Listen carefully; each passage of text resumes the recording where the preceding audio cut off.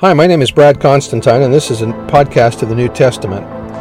I'll be using as the text the King James Version along with the Joseph Smith translation. Although this is not an official recording of the Church of Jesus Christ of Latter-day Saints, every effort's been made to be as doctrinally accurate as possible. I'll also be using quotes from general authorities of the Church, the apostles and prophets, and BYU professors and others, and every word out of the Scriptures themselves. So if you're ready for a really detailed analysis of the New Testament, you've come to the right place. Welcome. Hi, this is going to be for John chapter 5. I'm going to read the heading to the chapter here. It says, John heals an invalid on the Sabbath. Why men must honor the Son. Jesus promises to take gospel to the dead. Man is resurrected, judged, assigned his glory by the Son, and Jesus obeys divine law of witnesses. Alrighty, verse 1. Jesus again attends the Passover at Jerusalem. After this, there was a feast. In the Greek manuscripts of the Gospels, it reads the feast, implicitly the Passover. Some earlier manuscripts do not make this identification. Anyway, after this there was a feast of the Jews, and Jesus went up to Jerusalem. This is the second Passover that Jesus attends as during his ministry. Jesus heals on the Sabbath. Verse 2, Now there is at Jerusalem by the sheep market a pool, which is called in the Hebrew tongue Bethesda, or in Aramaic it's called House of Mercy, having 5 porches.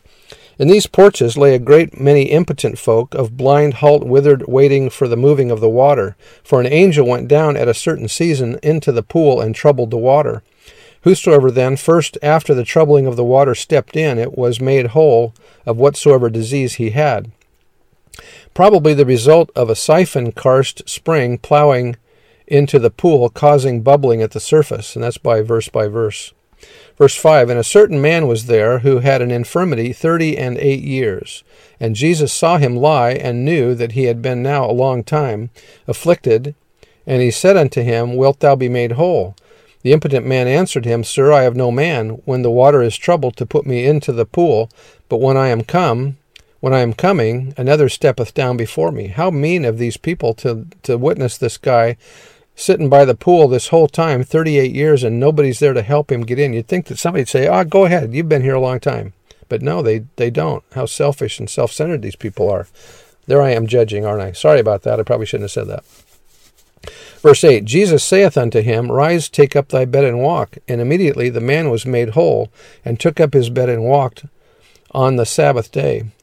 Some have been burdened by sins, by spiritual diseases, for so great a time that they begin to lose hope of escape, as did the man by the pool. Then suddenly, without solicitation, the Savior came, and he was made clean and whole.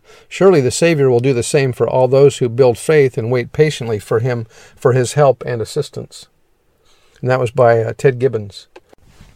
Verse 10, The Jews therefore said unto him who was cured, It is the Sabbath day, it is not lawful for thee to carry thy bed. Many Jews of today are just as militant about making sure everyone around them observes the Sabbath as in Jesus' day. He answered them, who made me whole, said unto me, Take up thy bed and walk.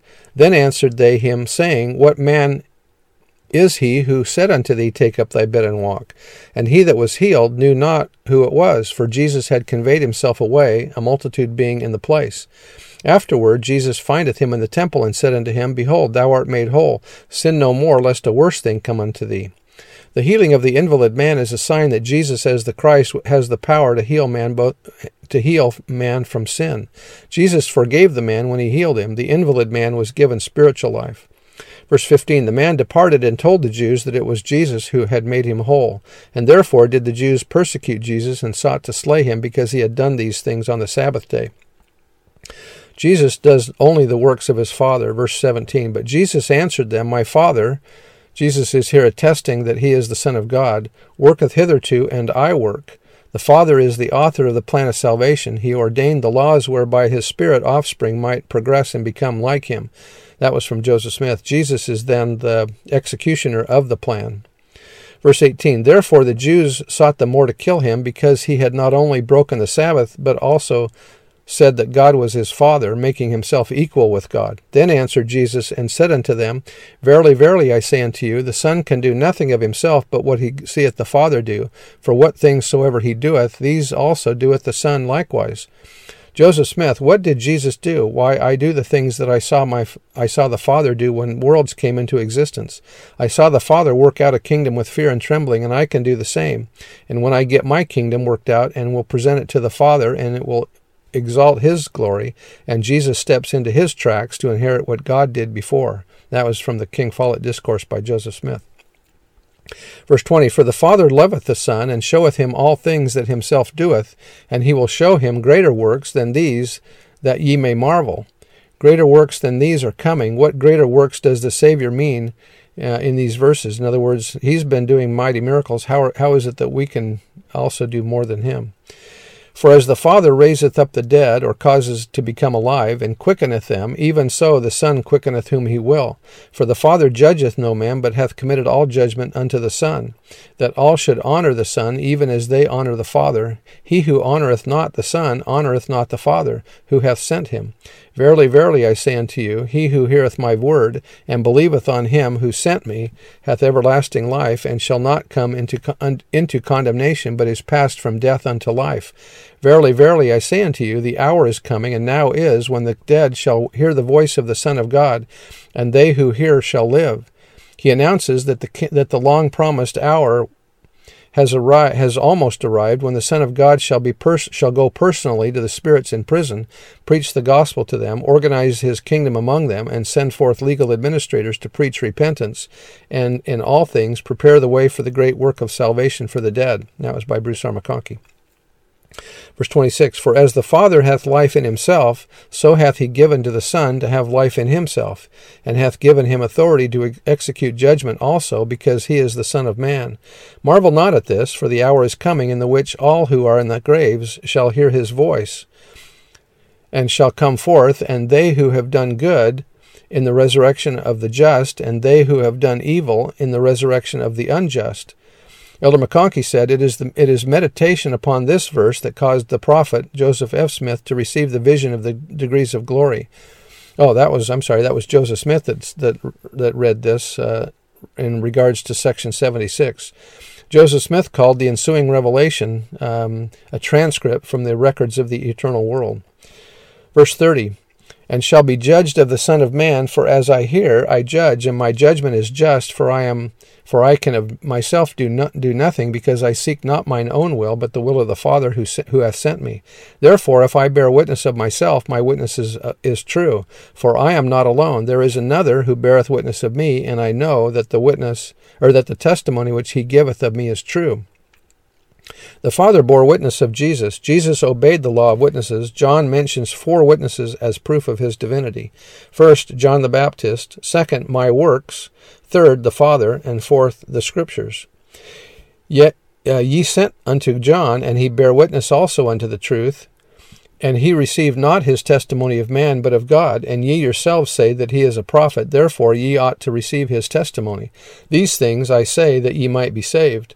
And he was a burning and shining light, and ye were willing for a season to rejoice in his light. But I have a greater witness than the testimony of John. For the works which the Father hath given me to finish, the same works that I do, bear witness of me, that the Father hath sent me. And the Father himself, who sent me, hath borne witness of me. And verily I testify unto you, that ye have never heard his voice at any time, nor seen his shape. For ye have not his word abiding in you, and him whom he hath sent ye believe not. Search the Scriptures, for in them ye think ye have eternal life, and they are they which testify of me. Gospel scholarship is woefully lacking, both in the church and in the world.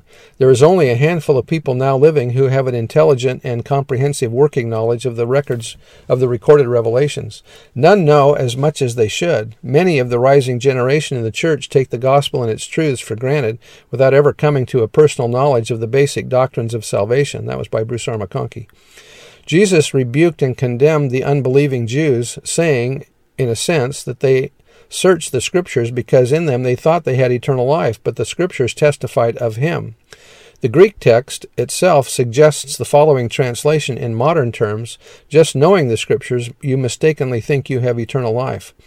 In truth, the rabbis taught that study of the words in Scripture brought eternal life. Hillel says, He who had he who has acquired words of Torah has acquired for himself the life of the world to come.